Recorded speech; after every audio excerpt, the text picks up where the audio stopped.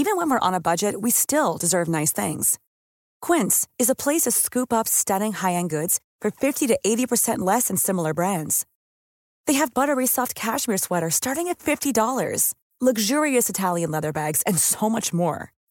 Plus, Quince only works with factories that use safe, ethical, and responsible manufacturing. Get the high-end goods you'll love without the high price tag with Quince. Go to quince.com/style for free shipping and 365-day returns. Hey, I'm Ryan Reynolds. At Mint Mobile, we like to do the opposite of what Big Wireless does. They charge you a lot, we charge you a little. So naturally, when they announced they'd be raising their prices due to inflation, we decided to deflate our prices due to not hating you. That's right. We're cutting the price of Mint Unlimited from $30 a month to just $15 a month. Give it a try at mintmobile.com/switch. $45 up front for 3 months plus taxes and fees. Promo rate for new customers for limited time. Unlimited more than 40 gigabytes per month. Slows full terms at mintmobile.com.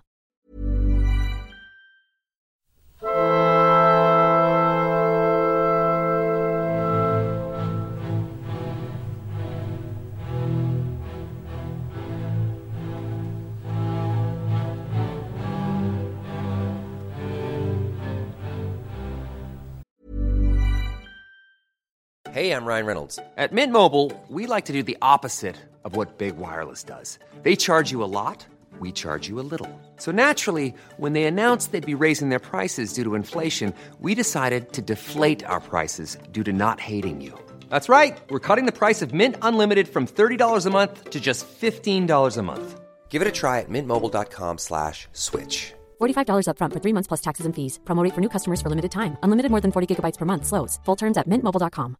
I'm Sandra, and I'm just the professional your small business was looking for. But you didn't hire me because you didn't use LinkedIn Jobs. LinkedIn has professionals you can't find anywhere else, including those who aren't actively looking for a new job, but might be open to the perfect role, like me. In a given month, over 70% of LinkedIn users don't visit other leading job sites. So if you're not looking on LinkedIn, you'll miss out on great candidates like Sandra. Start hiring professionals like a professional. Post your free job on linkedin.com/people today.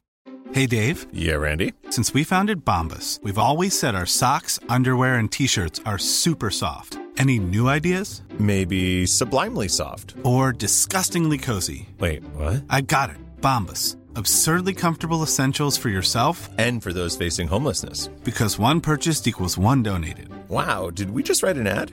Yes. Bombas. Big comfort for everyone. Go to bombas.com/ACAST and use code ACAST for 20% off your first purchase.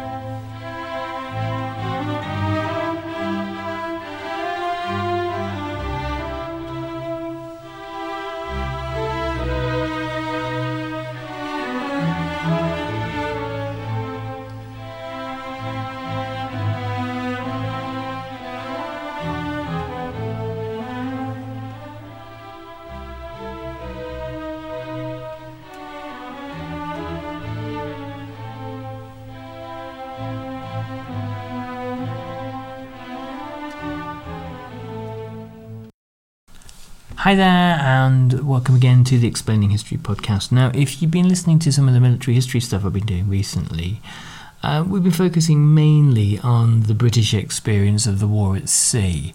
And you can't really talk about that in any great depth without looking at the U-boat campaign against Great Britain during the Second World War, one which had been nearly as deadly to the British Isles during the First World War as well.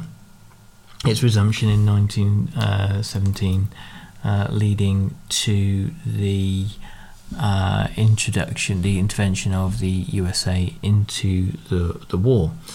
In 1939, the war strategy that Hitler believed would be most effective against Great Britain wasn't the attempt to invade Britain in 1940, but was of course the war to starve Great Britain, using U-boats sinking Britain's Britain's convoys. Britain hadn't been a self-sufficient country for at least a century. Of course, the decision to switch to being a free trading country in the 1840s, which brought greatly reduced food to Britain and improved living standards, and of course Britain's empire, from which Britain benefited from cheap foods, but mainly from the United States and its huge farming surpluses, meant that British living standards were conditional on imports, and this was Britain's Achilles heel. So we're looking at, as we normally do, at Max Hastings here, and the war at sea. And in it he writes, while Germany's capital ships commanded the headlines, and obviously he means battleships like the Bismarck and the Tirpitz and the Scharnhorst and the Prince Eugen and things like that, and their sorties inflicted some injuries, Axis submarine and air forces represented a much graver long-term threat, and the men of both arms displayed courage and skill. U-boats achieved striking early successes, such as the sinking of the old battleship Royal Oak in Scapa Flow, which was the first major British naval disaster of the war, when German U-boats went underneath the submarine net at Scapa Flow and sank the Royal Oak, capsizing it. And wreaking havoc upon valuable merchantmen. Churchill, as First Lord of the Admiralty, estimated that the introduction of convoying in 1939 was responsible for a 30% fall in Britain's imports. Merchant ships were obliged to waste weeks waiting for convoys to assemble. Once ocean-bound, they travelled painfully slowly and were offloaded on arrival by lethargic and sometimes obstructive British dock labour force. Churchill famously, as First Lord of the Admiralty in 1940, before his accession to Prime Minister after the Norway debates and the fall of Neville Chamberlain, squandered British warships in their fairly fruitless searches for U-boats as British merchantmen and other vessels began to be sunk. The technology wasn't there, and Churchill had little idea initially about what to do about the shipping losses. Churchill famously said, of course we've always got to be wary of this kind of Churchillian drift where all sorts of things can be attributed to him, but Churchill famously claimed that the Battle of the Atlantic was the only part of the war that really frightened him, and he could see the real prospect for Great Britain's defeat, which gives you an indication of how desperate the struggle was. Many ships that carried commodities in peacetime had to be diverted to move troops and munitions across huge distances by circuitous routes to avoid Axis air and submarine concentrations. For instance, almost all Egypt-bound cargoes travelled via the Cape of Good Hope. The voyage to Suez lengthened from 3,000 miles to 13,000, while a Bombay-bound ship made a passage of 11,000 miles against a pre-war 6,000. Until 1943, the Royal Navy was desperately short of escorts and effective technology to hunt U-boats. The British sank 12 German submarines in 1940 and just 3 in the 6 months between September that year and March 1941. intelligence and skillful convoy routing did more to frustrate Admiral Dönitz than did submarine escorts. Of course, we need to talk about the Enigma machine and the breaking of the Enigma codes and Alan Turing and all that sort of thing. But I think probably in the kind of 14 minutes we have left on this podcast, there's probably not enough time to do that justice. And I'm going to see if I can try to do something quite separate on that subject in the not too distant future. The Royal Navy was slow to realise the vulnerability of merchantmen off the African coast, where in 1941 to 42 two long-range Type 9 U-boats achieved some spectacular destruction, partly because they maintained wireless silence and partly because few defensive resources were available. The British were grievously hampered by lack of air support. The RAF's coastal command was short of planes. Its long-range Sunderland flying boats suffered from crews' poor navigational and depth-charge skills, together with technical problems that reduced their effort in 1941 to an average of 2 sorties per month. Meanwhile, until 1942, many of the Royal Navy's destroyers remained committed to the coastal defence of Britain. In the course of the entire war, 6.1% of Allied shipping losses were inflicted by surface raiders and 6.5% by mines, 13.4% were caused by air attack, and 70% were caused by U-boats. The British suffered their first severe blow in the autumn of 1940 when the slow-bound Atlantic convoy SC-7 lost 21 out of 30 ships and 12 out of 49 in the fast HX-79. Thereafter, the tempo of undersea war rose steadily.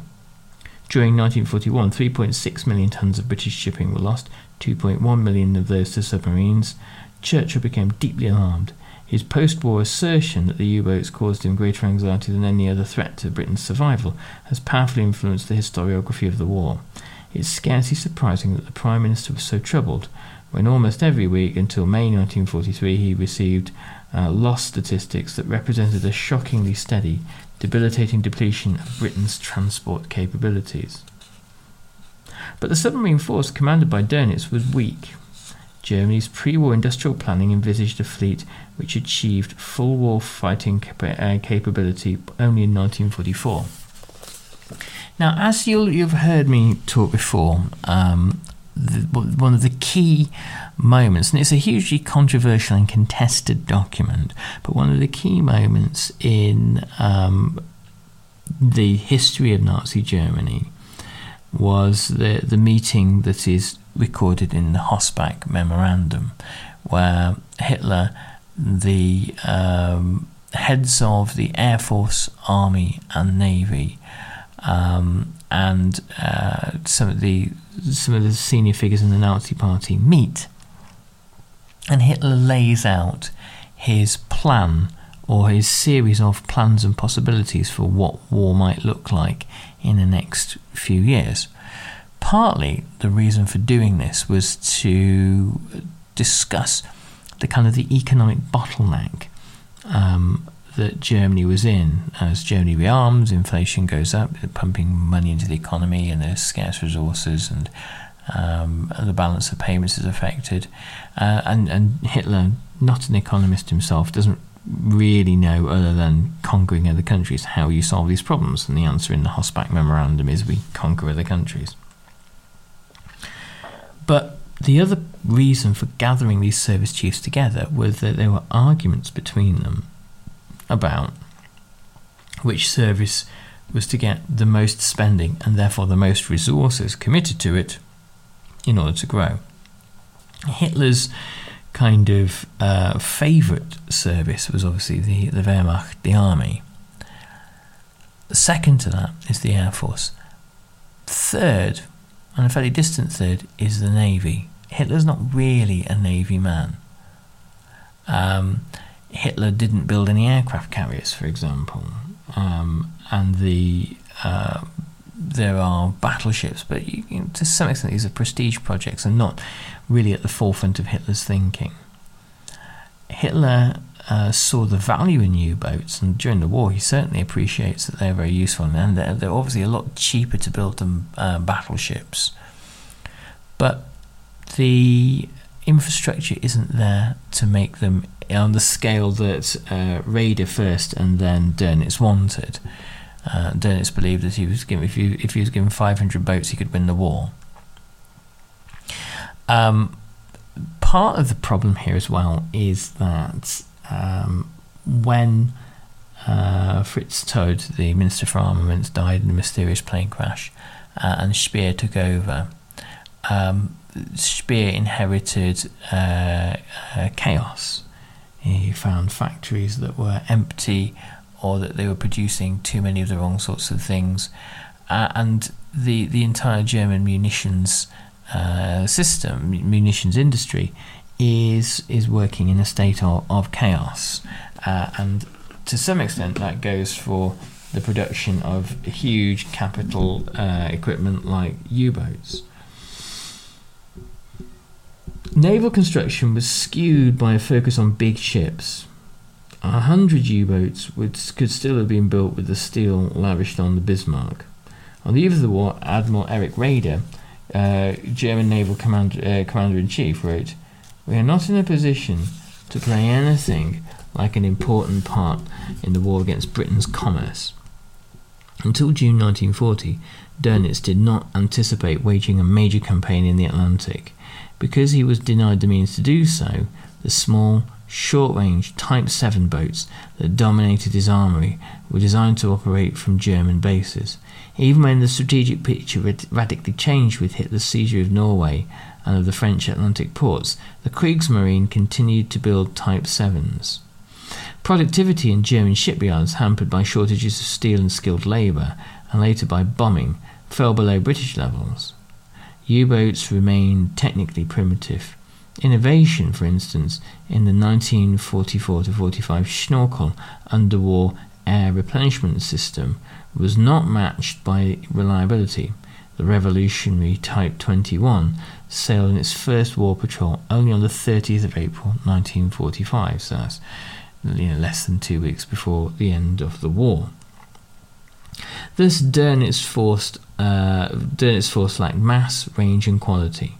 Just as the Luftwaffe in 1940-41 attempted to deal a knockout blow to Britain with wholly inadequate resources, so the U-boat arm lacked strength to accomplish the severance of the Atlantic link. And there's something kind of deeply inimical,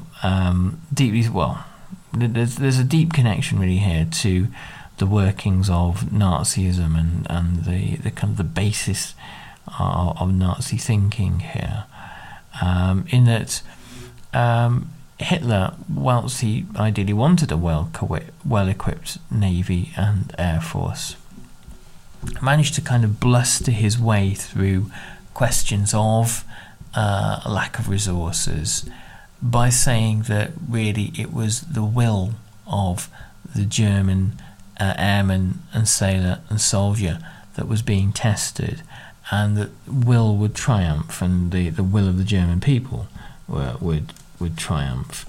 And there was a kind of a sense of this in everything that happened within Nazism.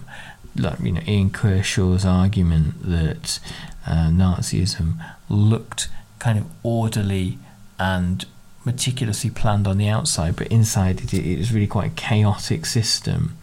That presents itself as a kind of a truth when you look at the shortcomings of German military production and in many theatres of war, German soldiers, airmen and sailors going to war without the things that they actually need. Dönitz calculated that he needed to sink 600,000 tons of British shipping a month, and to achieve a decisive victory for which he required 300, I correct myself, I said 500 before, but it's actually 300 U-boats in commission to sustain a third of that number in operational areas. Yet only 13 U-boats were on station in August 1940, falling to 8 in January 1941, rising to 21 the following month. This small force inflicted impressive destruction. 2 million tons of British shipping was sunk between June 1940 and March 1941, but in the same period, just 72 new U-boats were delivered, far short of the number Dönitz needed. They achieved the highest rate of productivity, measured by tonnage sunk per submarine at sea, in October 1940. Thereafter, while many more boats were deployed, their pro rata achievements diminished. As the war developed, the Allied navies grew apace in skill and professionalism, and the quality and determination of U-boat crews declined.